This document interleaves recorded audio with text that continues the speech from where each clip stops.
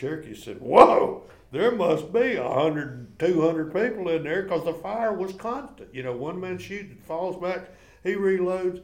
And with a musket, it takes some time to, you fire, and then you're very vulnerable until you're completely reloaded and aimed again, and that can be as much as 3 or 4 minutes. That's lethal. That can be lethal on the battlefield. It was pure genius because as soon as one man fired, he drops to the ground, he reloads, the other guy rises up, finds his target, and shoots. The Cherokees were wowed. You are listening to Historyman, the platform for historians, curators, and authors to tell their stories of the American Revolution, walk in the footsteps of heroes, and proclaim freedom reigns.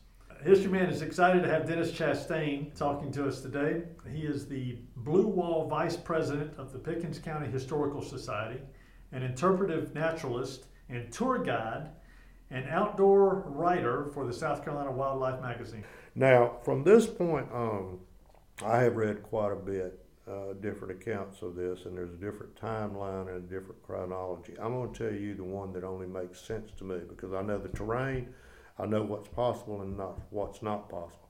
Some sources maintain that they, after daylight, they kind of recovered their losses and buried their dead and moved on and went on. That's not possible. That did not happen.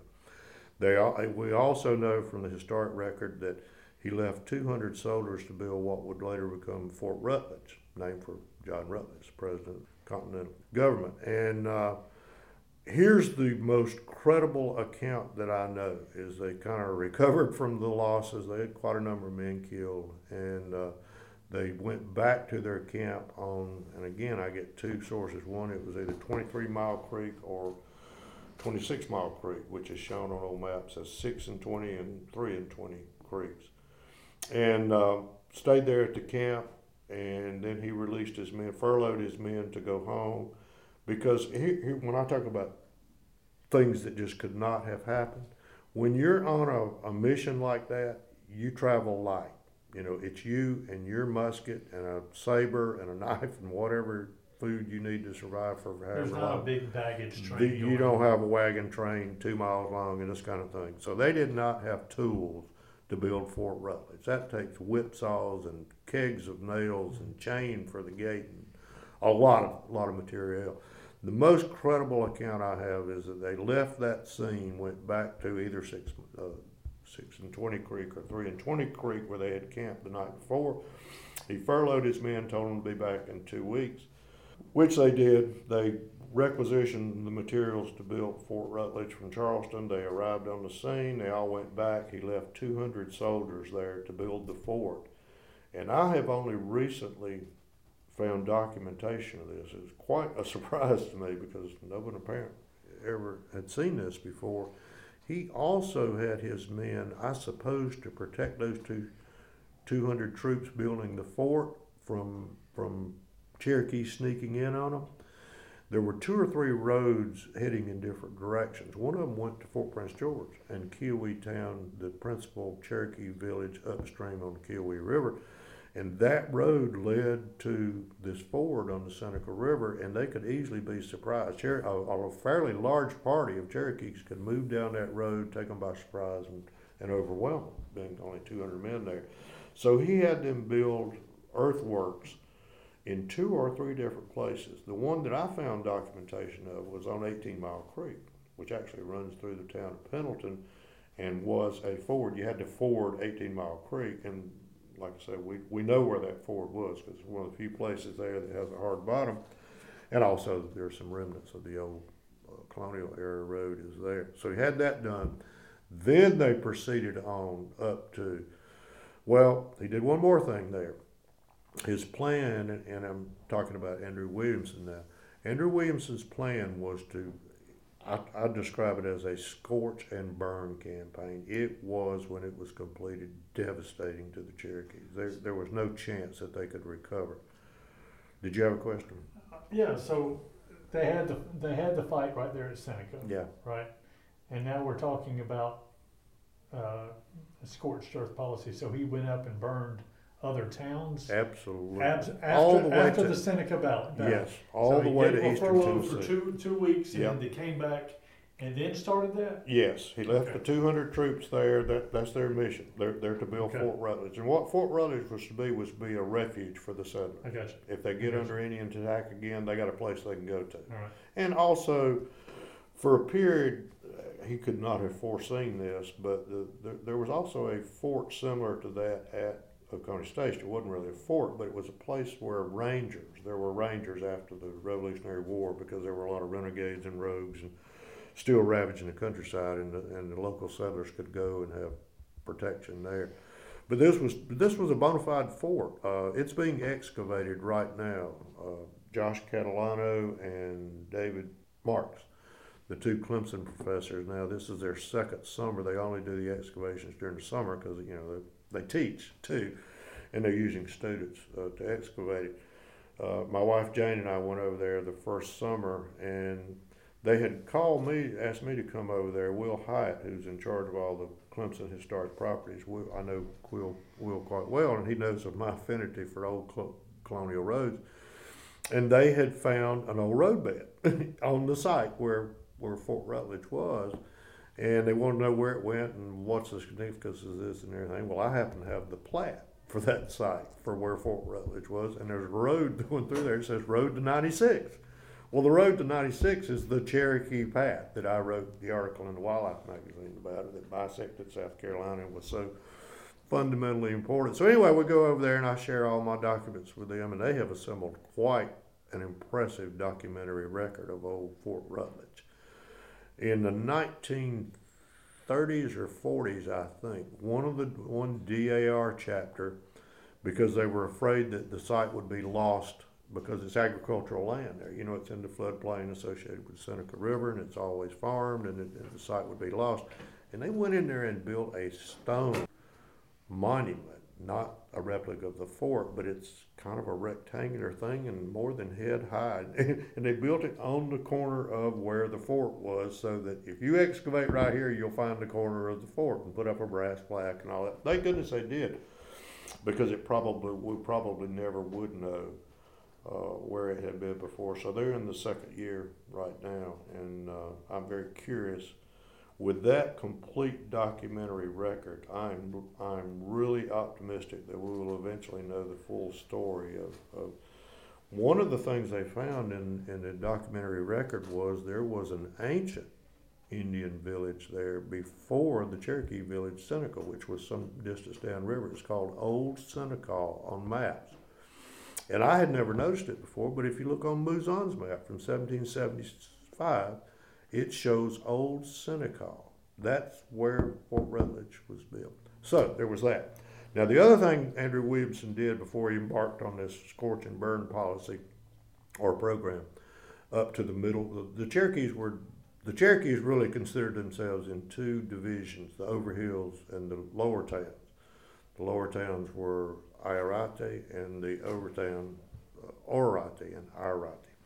So anyway, the plan was to go all the way to Tennessee, and when I say scorch and burn, at every Cherokee village they encountered, Cherokees had extensive peach orchards. They had had peaches since DeSoto came through in 1540. They'd had them a long time, and had orchards. They had cornfields, and just in a Seneca town, they burned 500 bushels of corn. That's a year's worth of food for an entire village. Gone, burned. They cut down all the corn. They cut down the peach orchards. You have to grow a peach tree 4 years before it flowers the first time. Right. So, I mean, nobody's going to reoccupy a Seneca town. They burned all the houses. They burned the council house. They cut down the corn. They cut the peach trees. They did this in every Cherokee village they went to. So from that day when they returned to the battle site there at Seneca town, they burned it, and Williamson dispatched Benjamin Tutt and Colonel Neal to go that Cherokee path that I was talking about leads you to Pickens, or near to Pickens. There was a Cherokee village called Sakona just outside Pickens, literally within sight of the city limit sign of Pickens. We the historical Society put up a historical marker there 2 years ago because it had largely been forgotten. I bet you there wasn't 1 in 1,000 people who live in Pickens knew that there had been a Cherokee village there just outside the city limits, and I know exactly where it was because 2 friends of mine have collected there and have an impressive artifact collection. So we put up a historical marker. When So you they say- were to when burn. you- I'm sorry. Yeah. When you say Neal, Yeah. is that Andrew Neal Yes. from the new acquisition district or Yes. the Tryon? I'm pretty Association? sure that's the same one because he Same one came who from that died new at- acquisition. Yeah, He died at Rocky Mount. I think so. Yeah. And I know Arthur Ferry. I have his journal. He was under Neal's command, and they were both from the new acquisition, which Wow. was that area. you know. Very interesting. Yeah. Okay. All right. All right, so they are assigned the task, and they had a considerable force with them. I forgot the numbers, but it wasn't a little raiding party of 30 men. It was a considerable force. Their mission was to burn Sakona Town, go straight from there to East Etoy, and I know the exact route they took to get from Sakona to East Etoy Valley. They slipped up on them, and they said the Cherokees, their meals were still on the table and their beds were still warm. They got words. Apparently, the Cherokees had dogs since prehistoric times. The Cherokees are thought to have been in this region for about 1,000 years, and they had dogs, and the dogs started barking. Here comes Neal and company, and they're trying to slip in on them, and the Cherokees just hightailed it, and they were out of there. I think maybe there was one old woman or something like that there. So they burned the town, cut down the corn, burned their peach, cut down their peach orchards. From there, the next town downstream, down the East Toy River, is Quacarachi, which not a lot of people know about, but it was a considerable town. 200 people lived there and that kind of thing, just downriver from East Toy. Same deal, burned, scorched.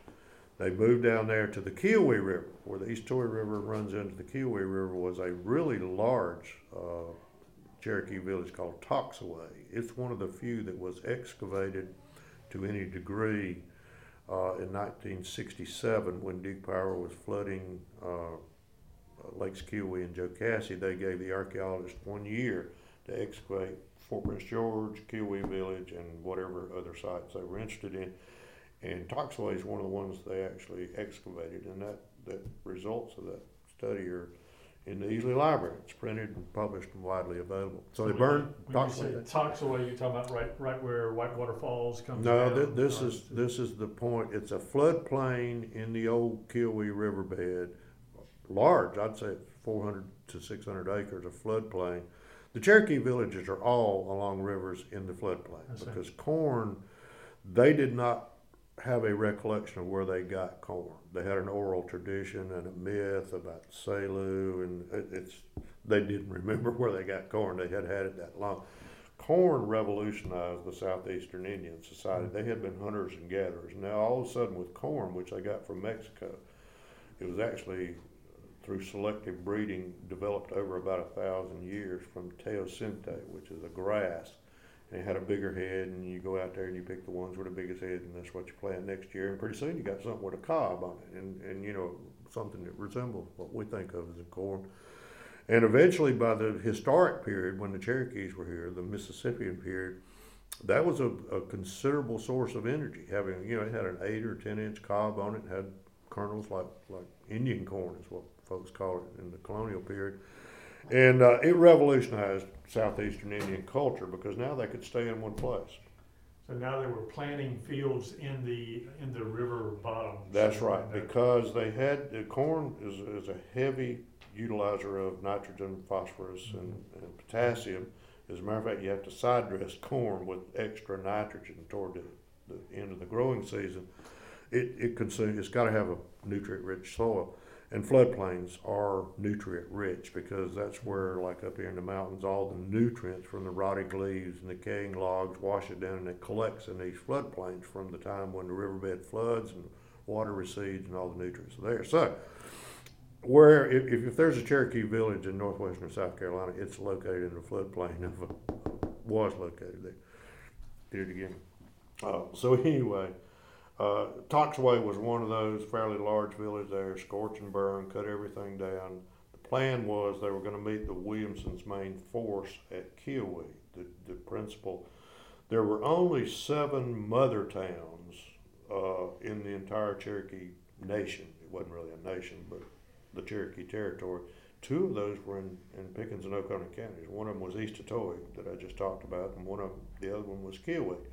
Now, Kiowee gets a lot of attention, and there's a great documentary record of it because the Cherokee Path that I've talked about, the main travel route from literally King Street in Charleston was the Cherokee Path. It stayed on the west side of the Congaree River, then the Santee River, the Saluda River, crossed the entire state of South Carolina without crossing any of the 4 major rivers, and went on up to Fort Loudon in Tennessee, which was built after Fort Prince George, but at that point it was the most interior fort. It was way up at Tellico, Tennessee, near Maryville, which is near Knoxville. So that's a long ways. That's about 500 miles from Charleston.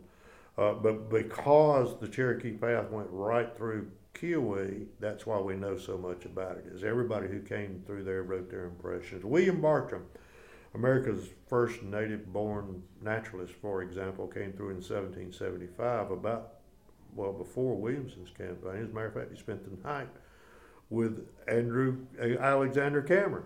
Is that right? Yeah, he had been told, you go find this Alexander Cameron and he'll write you a letter and you show that to the Cherokees and you'll be good to go.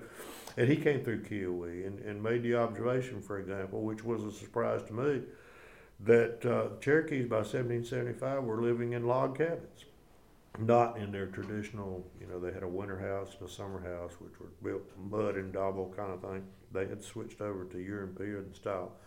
But he remarked that by that time, Fort Prince George, which had been built in 1753, was now rotted down and gone. It was nothing but a trading post.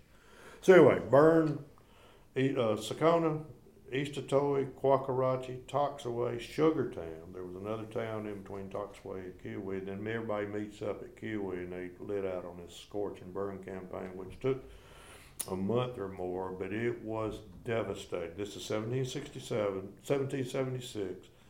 And May 20th, 1777, back down at Dew's Corner, the Cherokees ceded all of their territory in South Carolina. That was it. There was no recovery. By 1777, the year after Andrew Williamson's campaign, there were virtually no Cherokees left in South Carolina. They had all gone to, you got to have something to eat, right? You got to have a place to live. And so they went to northeastern Georgia and eastern Tennessee. Now there was some folks who returned back a little later, several years later, and they ceded all of their territory north of that line we talked about earlier. That I found in the Charleston Library down there. That line is the Anderson-Abbeville boundary now. Everything north of that, they ceded everything except a little area in northern and Pickens counties. And that line runs right by Oconee Station and runs through the East Otoe Valley and up over Sassafras Mountain.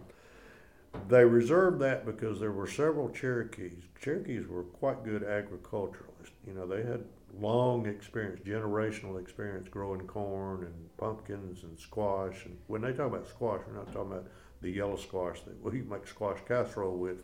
This was mostly gourd type squash, like pumpkins. Like this. Well, they were quite good, and there were some Cherokee farms that were pretty substantial in northern Oconee County, like on Chattooga River and floodplain areas, and they wanted to reserve those. They eventually sold them to the state of South Carolina in 1815, I believe, for about $5 million. So at that point, it was not until 1815 that all of what is now South Carolina was actually part of the state. So anyway, that's kind of the end of that story, at least for the Cherokees. Now, you remember this is part of a 3-legged plan, and the Cherokees are a fundamental part of that, creating havoc and diverting the attention of Sumter and Pickens and Marion and all these others. And now that's all over. 1777, the Cherokees are no longer a factor in the Revolutionary War. So Andrew Williams and Andrew Neal, those were 2 names that you mentioned, Yeah. right? Who else was with this group of fighters? I actually was thinking about this morning because I remember reading very recently. I read a lot, and you can only retain so much. But I remember it was about a month ago. I was reading another account. They're like most of these battles and skirmishes and engagements. There are several different accounts, and they almost never say the same thing. And one of them was a pretty extensive listing who all was in that detachment. You know, Andrew Pickens was a part of that detachment. As a matter of fact, the story of Andrew Pickens' ring fight, which is kind of legendary in this area, and really tells you a lot about Andrew Pickens as a leader. I'll tell you the quick version of the story because it's part of the Andrew Williamson campaign. Alexander Cameron was actually, they had been told that Alexander Cameron was on Oconee Creek. And so now Andrew Williamson's people are actually camped where they had been at the Oconee Indian Village as a kind of a resting place for marching on into the mountains of northeastern Georgia. And so Cameron sends Andrew Pickens and about 20 or 30, maybe as many as 40 militia up to Mossy Creek, which is a tributary to Oconee Creek, which is in turn a tributary to Little River. And so they're marching up to Mossy Creek, heading toward the Indian village, Tomassie, Tomassee. You'll see it spelled Tamassee. There's a DAR school there, been there since 1920s, the Tomassie DAR school. So anyway, they're marching up the creek, and they're approaching the site where the Tomassie Indian village was, Cherokee village was. And they enter this, it's a floodplain area, so the Indians have got corn growing in there, and also there's a cane break. A cane break, we don't have true cane breaks anymore because they were dependent on fire. The Cherokees managed the woods for cane breaks, and so you have to burn the woods every year to keep it from being overwhelmed with hardwood saplings, poplar and oaks and elms and things like this. And if you don't burn annually, then the hardwoods take over and the cane can't grow. Wade Hampton III was a great bear hunter, and he came up the Savannah River because he had a place in Highlands, North Carolina, High Hampton, as a summer retreat. And being a bear hunter, he made observations that are of interest to me because I'm also a bear hunter.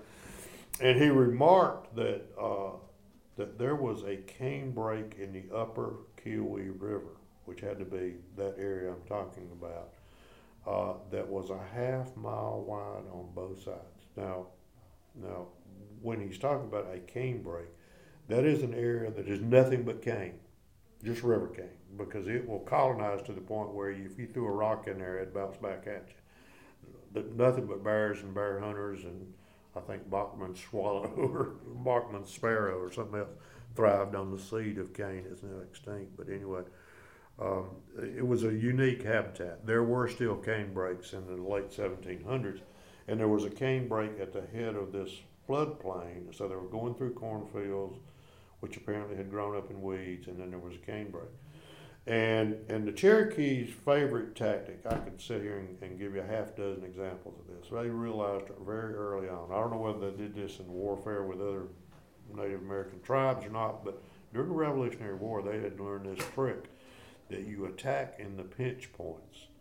Now, pinch points are where people are concentrated. In the coast, that might mean where a river and a slough comes together and you got to go around it, so everybody has to go. You know where they're going to be, and they're all going to be confined, or where a creek meets a river, whatever. In the mountains of South Carolina, that means the gaps. The gaps in the ridge lines. The deer and the bear and the turkeys and the deer and the bear and the turkey hunters all crossed the mountains and the gaps. The Native Americans for centuries have crossed the rivers, the mountains and the gaps.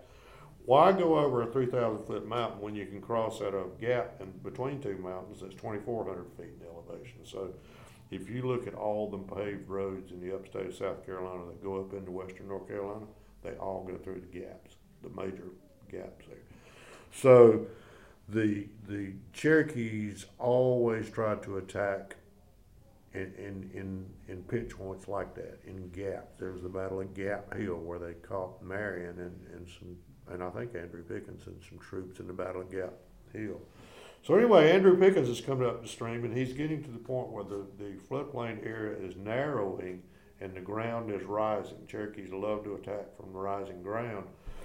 and they're unawares. They have no sign of apprehension or anything, but they have an awareness that they're approaching the Cherokee village of Tomasi. All of a sudden, they start taking fire from all directions. I mean, literally 360 degrees. All of a sudden, Andrew Pickens is taking fire with 40 men, something like that. He immediately tells them to form two rings, an outer ring and an inner ring. That's why it's called the ring fight. It was pure genius.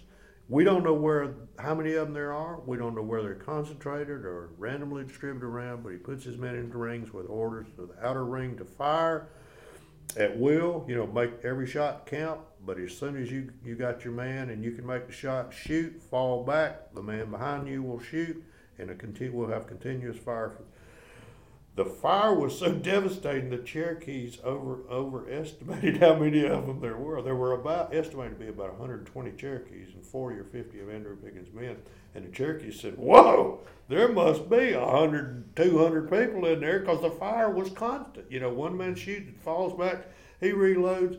And with a musket, it takes some time to, you fire, and then you're very vulnerable until you're completely reloaded and aimed again, and that can be as much as 3 or 4 minutes. That's lethal. That can be lethal on the battlefield. It was pure genius because as soon as one man fired, he drops to the ground, he reloads, the other guy rises up, finds his target, and shoots.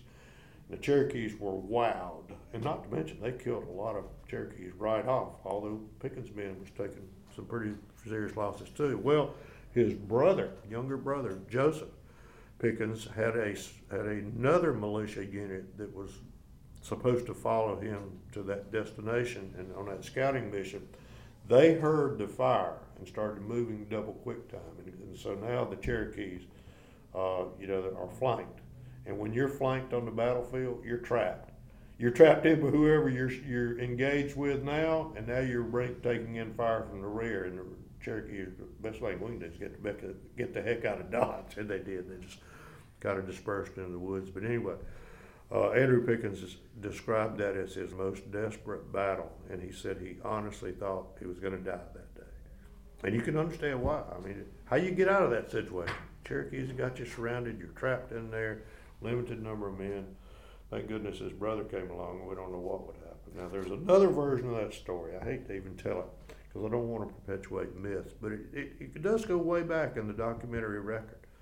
Even Andrew Pickens' grandson, in giving an account of the ring fight, tells this story. All right, cane is a type of bamboo, and everybody's familiar with bamboo that has these channel of what do you call them? It's like a constricting ring with a membrane inside. It's a chamber, and they go up the length of the cane, and there's moisture in there. And so if you heat that up, as in putting it in a fire, eventually that moisture gets to the boiling point and it explodes. And it makes a sound. And if you have a brush pile out in a field and you throw a bunch of cane on there, eventually it's going to like popcorn. It's going to start pop, pop, pop, pop, pop. Now, one version of that story is that Andrew Pickens, because they were in a cane break, set the cane on fire. And that's what confused the Cherokees and thought, whoa, there's a whole lot more of them than we thought there was. I don't know about that. Number one, wouldn't Andrew Pickens' men get burned up if they set the cane break on fire that they were taking refuge in? I don't know. Well, I'm going with the original version of the story. But like I say, it was pure genius to do that. And you know what? I don't know if you know the story about Daniel Morgan and Andrew Pickens the night before Cowpens. Daniel Morgan was very reluctant to take on Bannister Tarleton, Bloody Band. He had a moderate force, and obviously these are the overhill, the guys that are rough and rugged and they're expert marksmen, but the numbers were not favorable. The terrain was not favorable. And he was very hesitant to take on Tarleton, and Andrew Pickens encouraged him emphatically to take him on. And he told him, if you don't do it, I will do it with militia. And so he says, okay, we're going for it. And I don't know that we will ever know, but based on that experience with Andrew Pickens in the ring fight, what Daniel Morgan came up with was, again, pure genius and a strategy that the British could not have anticipated. He took the more inexperienced militia, who were good for about one shot and then they turn tail and run, And understandably, because like I say, you're vulnerable for another 3 minutes or 4 minutes until somebody comes and relieves you. And so he put the militia in 2 lines, some distance apart. The British see them there. They realize they're militia. And Andrew Pickens was in charge of the militia. And he had given them instructions, pretty much the same as in a ring fight. He said, pick your target, make every shot count. But when you see your target, you don't need my permission or anybody else's. Take your fire, hit the ground, move behind, fall back some distance, move behind, and the line behind you will stand up and take fire. Now, if they're 10, 15, 20 yards back, the British see this. Look at those guys, they're running. We got them. This is early in the battle, and they say this is going to be easy. So they keep advancing because, they're falling back. Well, when they fall back, Pickens' men had split up and double flanked them from behind. And as I mentioned earlier, when you get flanked on the bottom on the battlefield, you're trapped. Now you're taking fire from you're advancing on this line of militia, and the provincial troops also move in to fill in the gaps. And the story of how it ended, right. and literally was the turning point. But anyway, it was Andrew Pickens who had a heart-to-heart talk with Daniel Morgan, and Daniel Morgan was looking at preserving his troops and maybe looking for a better day to take on Bannister Tarleton, and you could make a good case for that. But I think Andrew Pickens said, it's now or never. We're here. We're going to do it. And they did.